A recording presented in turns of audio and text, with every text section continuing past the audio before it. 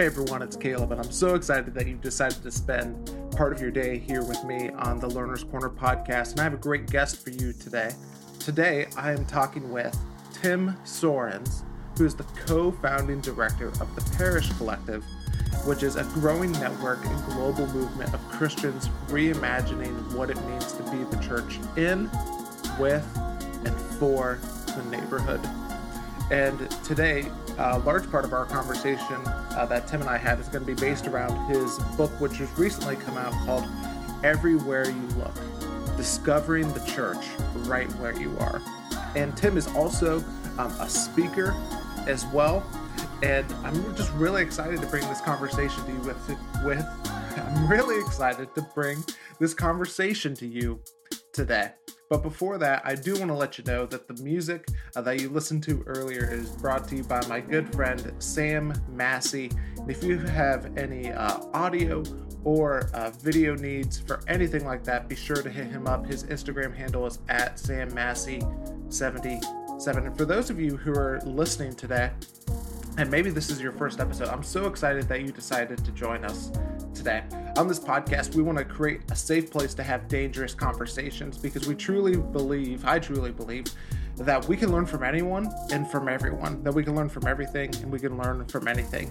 And so many of our conversations are based around that very topic of learning from literally all of those different subjects. And there's going to be times to where, to where I talk with somebody who maybe I disagree with. And that's okay, because we can still learn from each other. There's still the humanity in all of us. And there's going to be times to where you listen to somebody and you disagree with them, and you can still learn from them as well. And so I'm really excited about the conversation that we're going to have today with Tim, and we're going to jump in right now.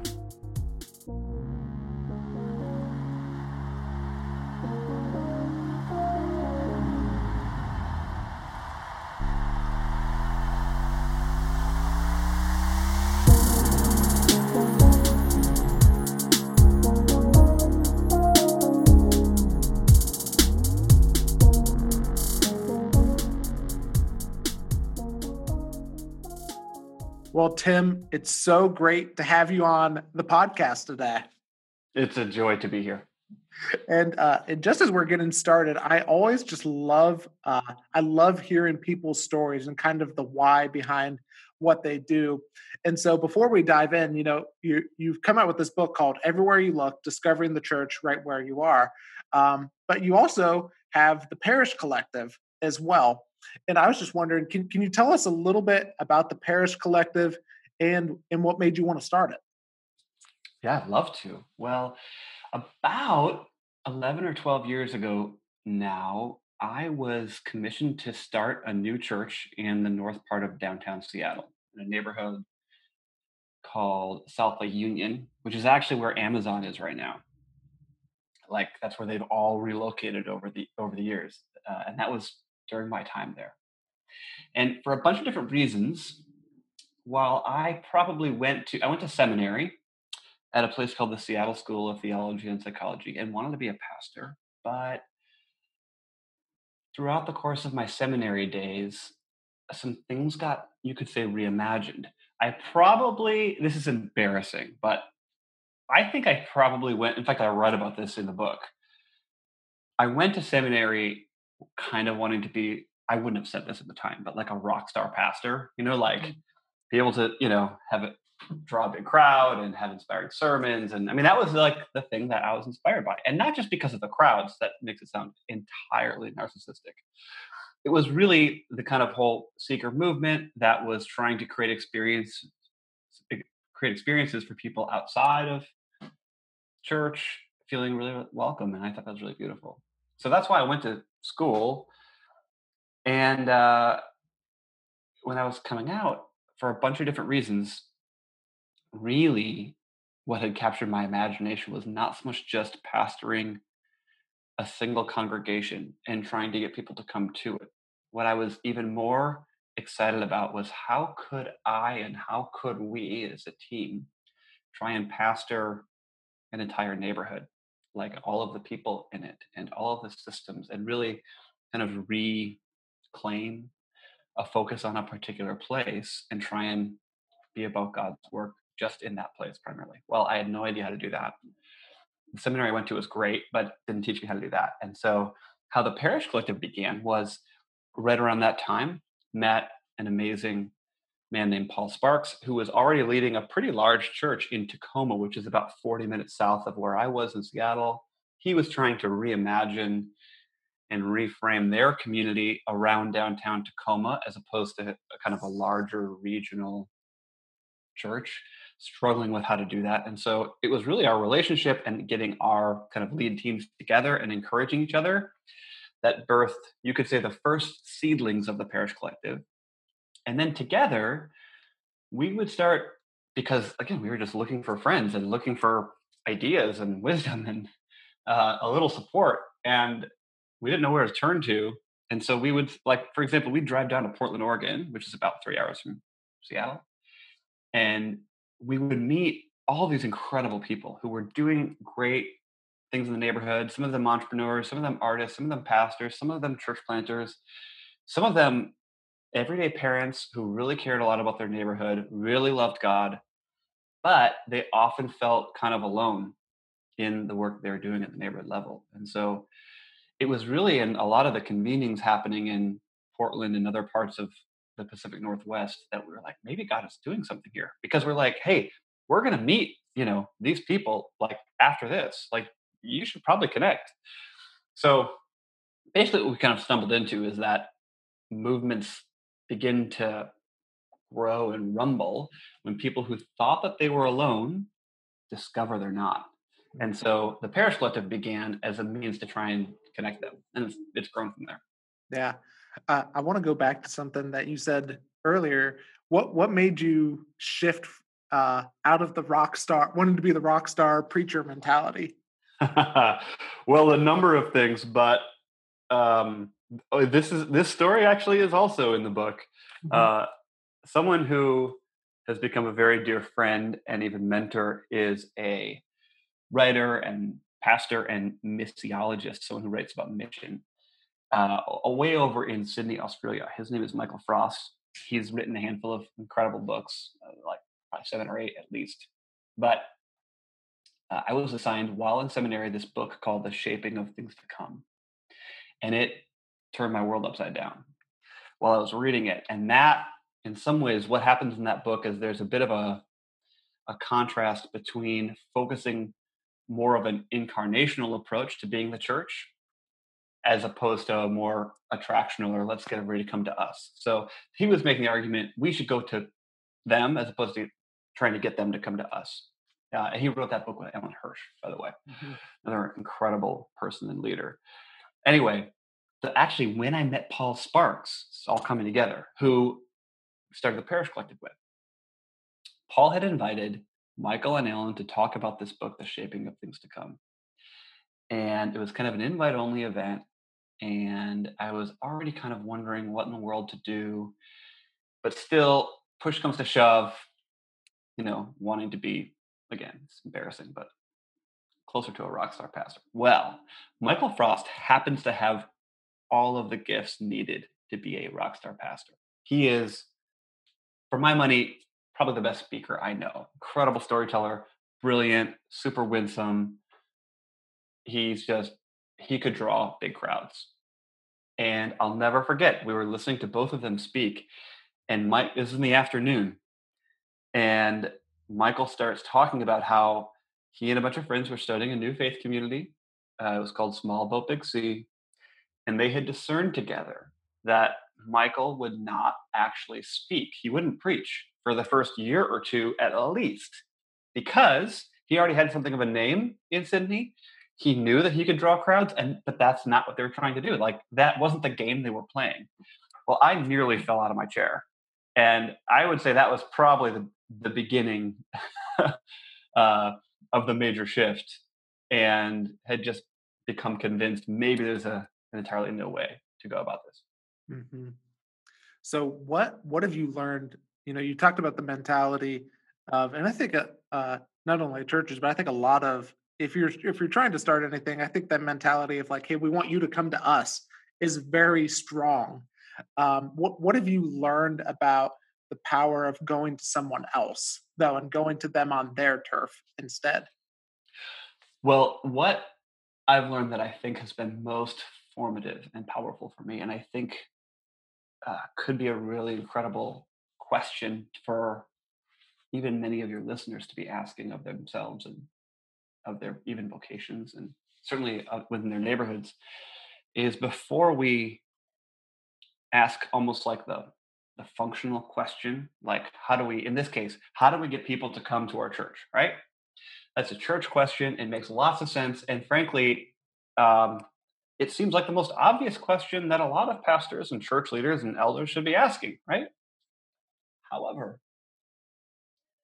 when we ask church questions, we tend to get church answers. And without ever meaning to, I think it's all well intentioned almost entirely.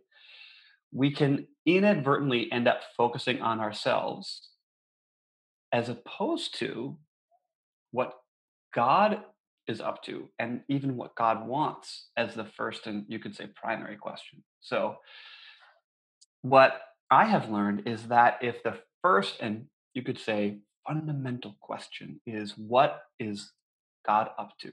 What is God doing? What does God want? What, how I read about it in the book, are what might be God's dreams for this place? Before we ask the question of how do we grow our church or how do we become a new church? If the first question is about God and what God is up to, then we are on an entirely new trajectory. And I think by asking those questions and diligently organizing our lives around them, we are dependent on kind of looking for what God is up to, organizing our lives around it. And I think that if we do that together with friends in an actual place, we're going to recover what it means, not just to go to a church, but to truly be the church. Hmm. What does that look like to like what process did you go through to discovering like, hey, what is God's dream for the neighborhood that you live in? What did that process look like? Well, I'm still in the midst of it, honestly. My wife and I moved to a neighborhood in Seattle called South Park about 6 years ago. It's on the southern end of the city. It's still in the city. It's a working class, largely Latina neighborhood. My wife is from Chile, and so that was when we were making some discernment as to where we thought we would end up forever in Seattle. That was a big factor, and because of all the experiences I've seen now over the years of visiting hundreds of incredible faith communities, doing incredible work in neighborhoods all over the country and all over the world, it's just become an ingrained habit and even invitation. And so I'd say, as far as a process, um, literally you just kind of walk around and kind of prayerfully ask, what is God up to? And, some of the things are kind of obvious that God would, I would imagine, want, Does God want violence? Well, no. So if there's violence, how do we counter that? Would God want broken marriages? No. Would God want um, people being discriminated against? No. Um, would God love beauty and joy and places to hang out? And I mean, some of these things are, nearly universal, but we can only really get after them in the particularity of our everyday lives. And so I think that's maybe a place to begin. Another really incredible exercise that I talk about in the book is to, before you try and be helpful with people, which again, beautiful impulse. But a lot of us were taught, especially in ministry spaces, to be helpful, like servant leadership. It sounds good and is good. However, I have learned that I have a friend named Peter Block who says, don't be helpful, be curious. Hmm. And I feel like it's a small switch, but if we are ruthlessly curious about who's even here, what's the history of this place, who's been here before, what do people love about this place, what are some of the gifts and strengths that are already here, as we begin to just be curious about that and in some sense compile all those gifts and wisdom and resources and people and ideas and things already happening, you begin to feel like, oh yeah, I mean, there's all kinds of things that we can be about. I mean, it is literally endless. Um, and then if that's the posture, uh, it can both be repeated, and then you're already usually underway within a story that happened before you got there, and it's probably going to outlast you. But you get to be a critical part of the story if you want. So I think that's for a lot of the folks that are listening. Honestly, those two things can go together as they think about their vocations, as they think about their neighborhoods, and think about their families. What might God be up to, and how do we stay ruthlessly curious even before we jump in to help? Not that helping is wrong, and not that there's not a time for action. Of course there is, but first to just be really curious. Hmm. What do you think is it that makes us? Because I think we all lean towards we want to be helpful. What do you think is it that leans us to want to just immediately jump into helping instead of being curious? Well, you're not going to like the answer, and I'm talking at myself here. Okay, before I'm talking to you or any of the listeners, but I think obviously there's a beautiful impulse of helping, like we want to be helpful, but I think underneath it, if there's a shadow side to being helpful, it's control. That if we can kind of dictate how we're helpful or when we're helpful, or if we're valuable to others, I think there can be a sense in which I can accrue power or I can be a little bit more in control in seeking to help you as opposed to asking even, I mean, there's interesting things when you think about hosting versus being hosted in a place or in a job. Like um, for a lot of us, especially, you know, uh, listeners might not know this initially, but I'm a white guy, 40 something, raised in the Midwest. I was taught to be helpful. I was taught to take control. I was taught to host, not to be a guest. And what's interesting when you study and try and live out the teachings of Jesus is there is a lot more vulnerability. There is a lot more. I mean, particularly in Luke, like I'm sending you out. You're a guest. You're not in charge. Um, while there's a vulnerability to that, we are dependent then on God showing up. We're dependent on other people's hospitality, and for so many reasons, I feel like while it can be scarier, it ends up becoming even more powerful in a holistic sense. Hmm. What have you learned that you've had to give up control over in order to have this type of, curious and vulnerable lifestyle that you're talking about? Well, for sure, there's a tension here between, you could just say, outcomes, right? So I'm an entrepreneur. I like to make things go down. My wife and I started a coffee shop. I'm talking to you now from this co working space that we've started. I've started a bunch of different ventures and I like to go. And there's nothing wrong with that. Where I can get in trouble and where I could fall prey to kind of a controlling thing is when, and again, it's not usually intentional, but when we prioritize the outcome as primary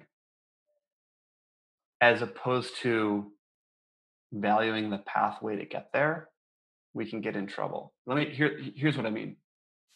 I think this actually is kind of deeply human. Um, if we're driven by outcomes, let's just say that my highest goal is to start a new coffee shop. And the first one has done great. I want to start another one. Great. Nothing wrong with that. But if that is like the ultimate aim of my life and I am successful, what is the, again, from almost like a deep human, almost psychological analysis, if I make that go down, start the second shop, and I feel like I killed it, right? It's great. What is the human kind of emotion? This goes all the way back to Genesis 3 that happens. Well, pride. I did it, right? I made it go down because I prioritize the outcome and I can prove it. Like it's right there. I can show you. Here it is. Here are the numbers. I did it. which is both true and untrue, right? No one starts anything by themselves. Now, what happens if I try and start that second coffee shop and I fail? And the chief motivation was the outcome. Well, then what's the emotion? Shame. I mean, then it's like, ah, I suck. Like I did all this stuff. And both of those are so human, right? And so I think um, what both Paul and I and my friend Dwight have talked about in a previous book called The New Parish, and it gets talked about in this book everywhere you look as well, is the idea of faithful presence, which I think is best defined as at any given moment, trying to be attentive to what God is up to, what is the kind of relational encounter you're in right now, and what is the context that you're in. So even now, for us having this conversation, I don't want to not be faithfully present to you. I also want to be paying attention to what God's up to.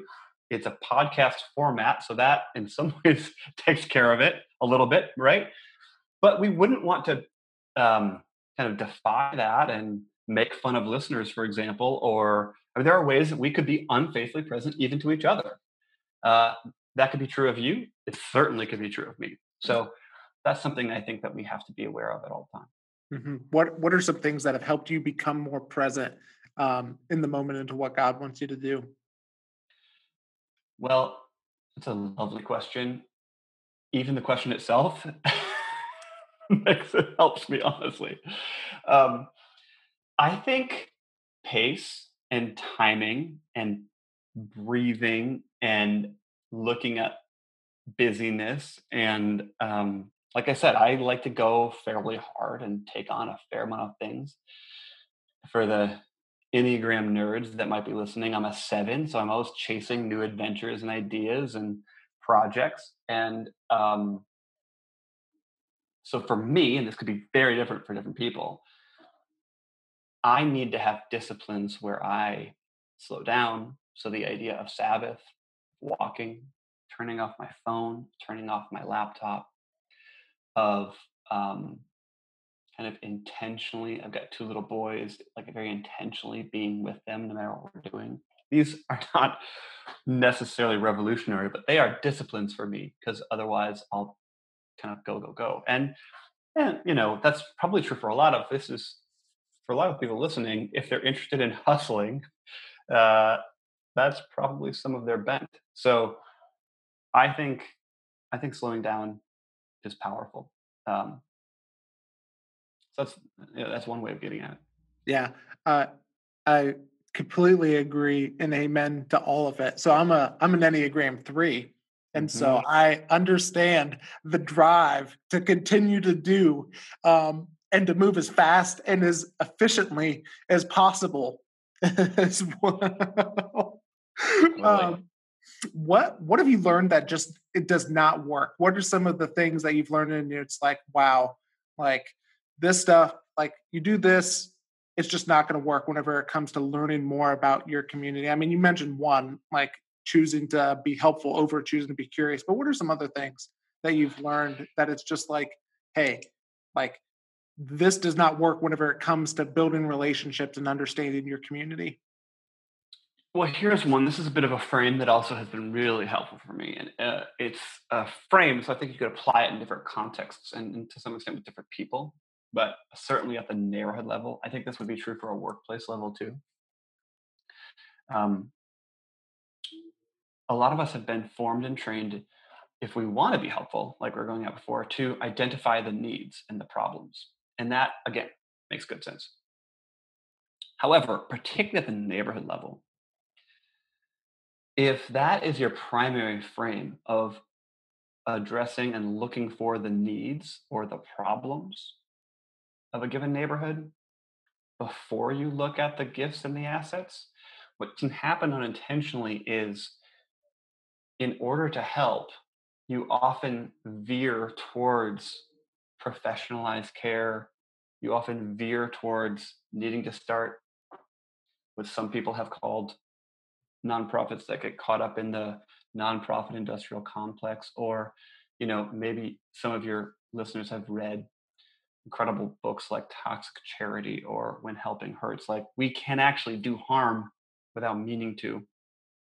And a lot of that begins, particularly as we look at people, if we look at people primarily as deficient or in need of our help or in need of our strength, as opposed to having inherent gift and value and strengths of their own, it can set up a trajectory which can harm us. And so, and I think, again, going back to Genesis 1, verses 3, I think for folks that have been connected to Christian faith communities, there can be an, a tradition almost that begins the whole biblical narrative in Genesis 3 with the fall, and forget that actually we were all every single one of us created as good. In fact, in the scripture in the Hebrew it says tov meod, which means like unbelievably good, like really ridiculously good. And I think that's a more beautiful, more joyous, more abundant posture to see people. And so that doesn't mean there's not problems. Of course there's problems. Of course everyone has problems. But if we fundamentally label them as deficient, or we're looking at, I've got a friend in Ireland who says we can't look at just what's wrong, we have to look at what's strong. And I think that's a beautiful frame. You know, so much of what this particular book is about how we see and how much that matters. Like, how we see, to some extent, is even more important than what we do. And so that's a big part of what I'm trying to encourage both myself and others into is, what's the lens with which you're looking at your neighborhood? What's the lens with which you're looking at your faith community? What's the lens, put on the glasses. How are you looking at it? What's there? Um, Look at it, interrogate it, because how we see profoundly affects what we do. Hmm. How could someone go about changing how they see? Because they're just like, Tim, like, I don't know how to do this. How, like, what has helped you help change your perspective on how you see things? Well, it's a great question. I definitely have a book for them. And I also think that when you look at and almost kind of critically and whimsically look, again, so much of my life is trying to be oriented around like, how do I follow the life and teachings of Jesus? And the more that I study the life of Jesus, the more I feel like I'm in relationship with him, the more I see that uh, the script that he seemed to live his life by is pretty different than the script I feel like I was given in contemporary society, living in the United States as a white man. There's a lot of differences there between us already, but I think maybe a place to begin is, what are some of the underlying narratives that is just the water that we've swam in. What are those things? What is valued? What is not valued? Um, this is true across different cultures. This is true as we look with different genders, different ages, different ethnicities. Um, Take a look at it, both with appreciation for what's been given, and I think it's important to have a critical eye. Um, what are some of the assumptions that we've made that we maybe need to look at again? And so, maybe more practically, ask questions about, when I was growing up, what were the things that were most valued, and are those still the things that I want to have govern my life? Maybe, maybe not. And if not, we need to essentially repent. I mean, that's a hard word, but it's actually potentially, when you think about what it actually means to repent, as you might know, it's just to do a 180. That's what it means. It literally like turn around. So, if if we were talking before about how I, and maybe this is even true for you to some extent, were raised and formed and even encouraged right now to be driven and in control and successful and right. Well, what does it mean with God's help and the help of others to repent of that, to say, no, that is not going to be the story that guides my life? Well, that's the no. And then it hopefully will invite a yes. In fact, I would argue it has to. Otherwise, you can get kind of caught up in the cycle of deconstruction and almost like paralyze yourself with fear that anything I do is going to be, you know, harmful. Well, maybe not, but you still got to act. You still got to try. So uh, I'll pause there, I think. What's helped you get through the moments to uh where you feel like you failed or you were trying to be helpful and you're like, dang, I should have been curious. What's helped you remain um encouraged to continue to do the work even whenever you fail, even whenever it's really difficult? A combination of both vision of what's possible, and this is why for me, actually, place or neighborhood or like trying to live this out in a particular place is so powerful. And I say that because on the vision side, it's like, yeah, it's aspirational. This is who I want to be and become. This is, so if I fail, I want to get back up again, right? I think that's true for a lot of us. When we try to do things in a particular place, it's different, at least it has been for me, than just trying to do a program somewhere else, or even, hop on an airplane, which I do have done, not right now, but plenty of, to teach or to lead communities in something. When it's in your neighborhood and it's a part of your actual life, then the place itself, in a sense, talks back. Well, what I mean is, like, you try something and it's in your actual neighborhood, or it's with your friends. You can't escape the reality of it, right? Now, that has some teeth, has some grit, but it's a gift because you find out what's real. Like, if I'm unintentionally being dismissive or being a jerk or not being nearly as curious as I hope to be, I'd rather be confronted with that reality via a real person in a real place that I'm going to have to face again, probably, than to wiggle out of it and just cast blame on that person or that situation, which is, a pretty human tendency, right? Uh, and so by trying to join in God's dreams in a particular place, that's not just about mission. It is, but you take one step into that vision, which I think is beautiful and bold and multifaceted, and you discover quickly, I need to become something new. I need to change. This is going to change me and confront me with shadows and kind of sinful stuff within myself, as much as I'm hoping to be an agent of change. And that is so critical for us to hold on to, because without it, we can unintentionally begin. Again, that's kind of where the savior complex comes from, which I was reared to have.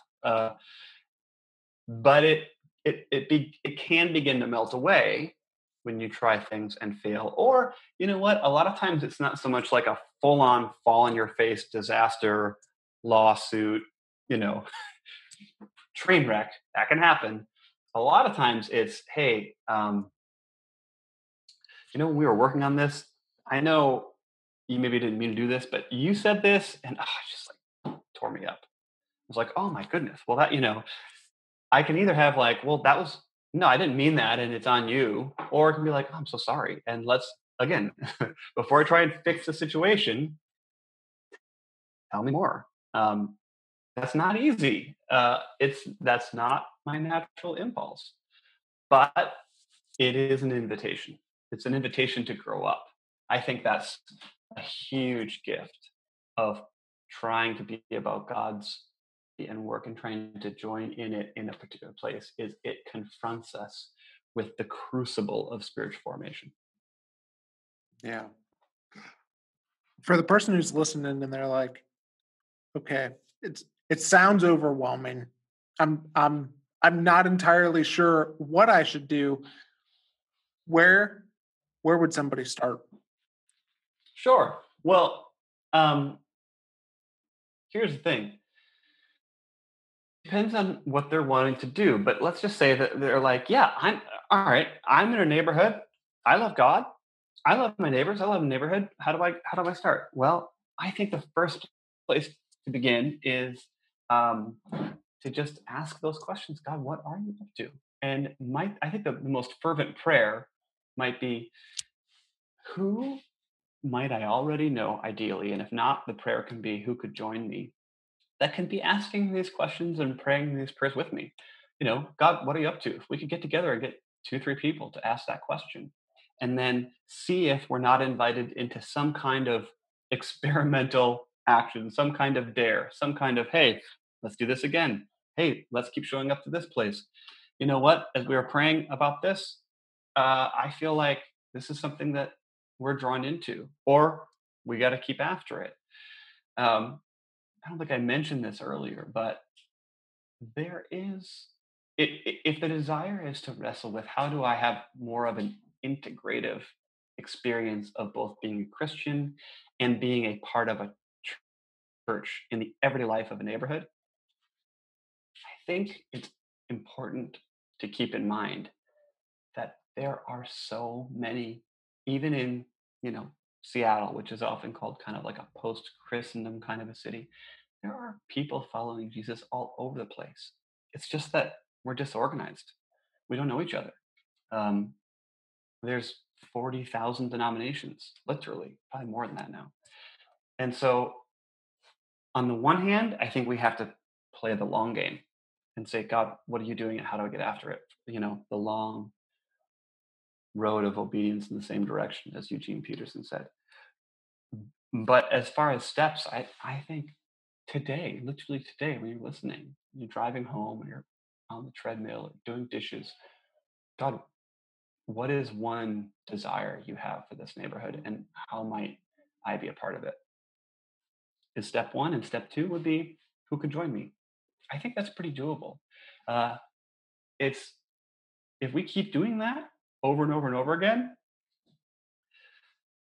it's not just like a delightful, cute little exercise. That is revolutionary. That would reorganize the church.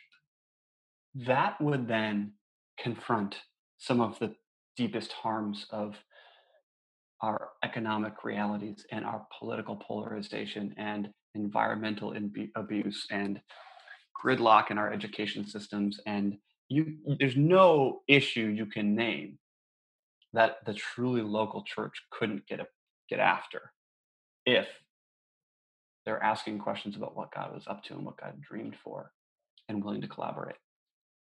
One final question that I want to ask you, and uh, I love asking this to people, is if you could pass on 3 lessons that you've learned in your life to everybody, what would they be?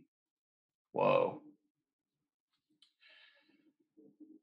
Well, I think we probably in some ways talked about them in this hour, but I haven't formulated them. I would say the first would be, pay attention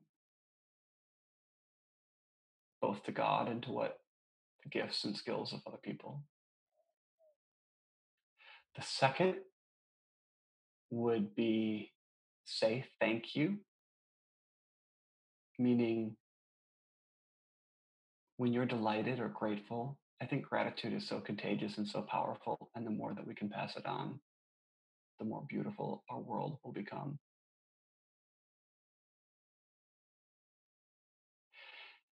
And the third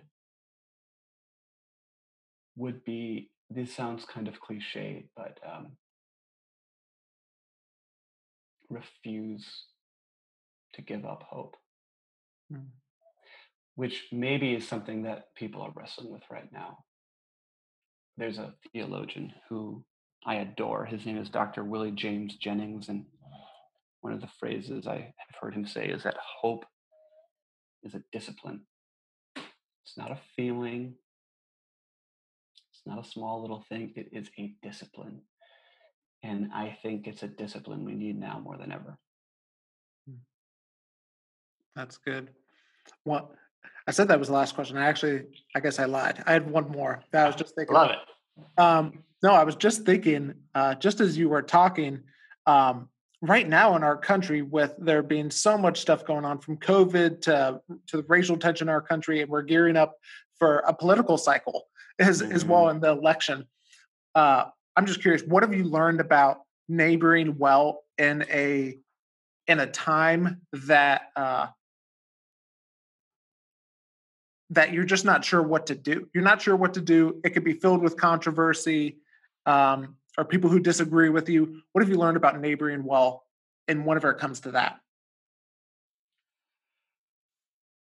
Well, particularly as we begin to see this election season grow in both anxiety and energy,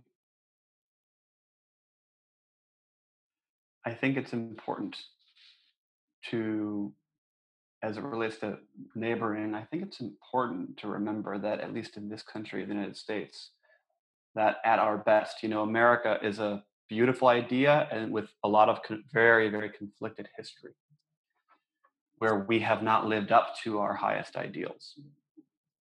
And I am a believer that the most powerful way forward in our common life, which is what politics are essentially, is the decisions about our common life.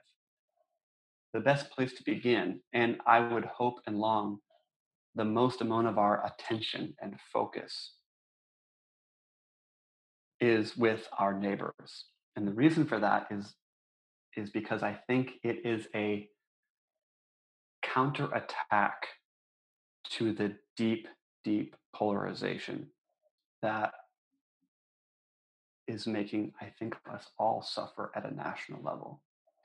Of course, some neighborhoods have a lot of commonality, but if the task is to truly love your neighbor as yourself, which, if you're a follower of Jesus, is and a mark idea, it's a big thing.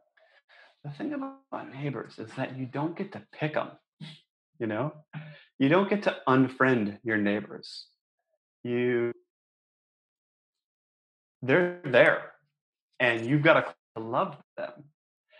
And that means, if you watch MSNBC all day long and your neighbor watches Fox News all day long,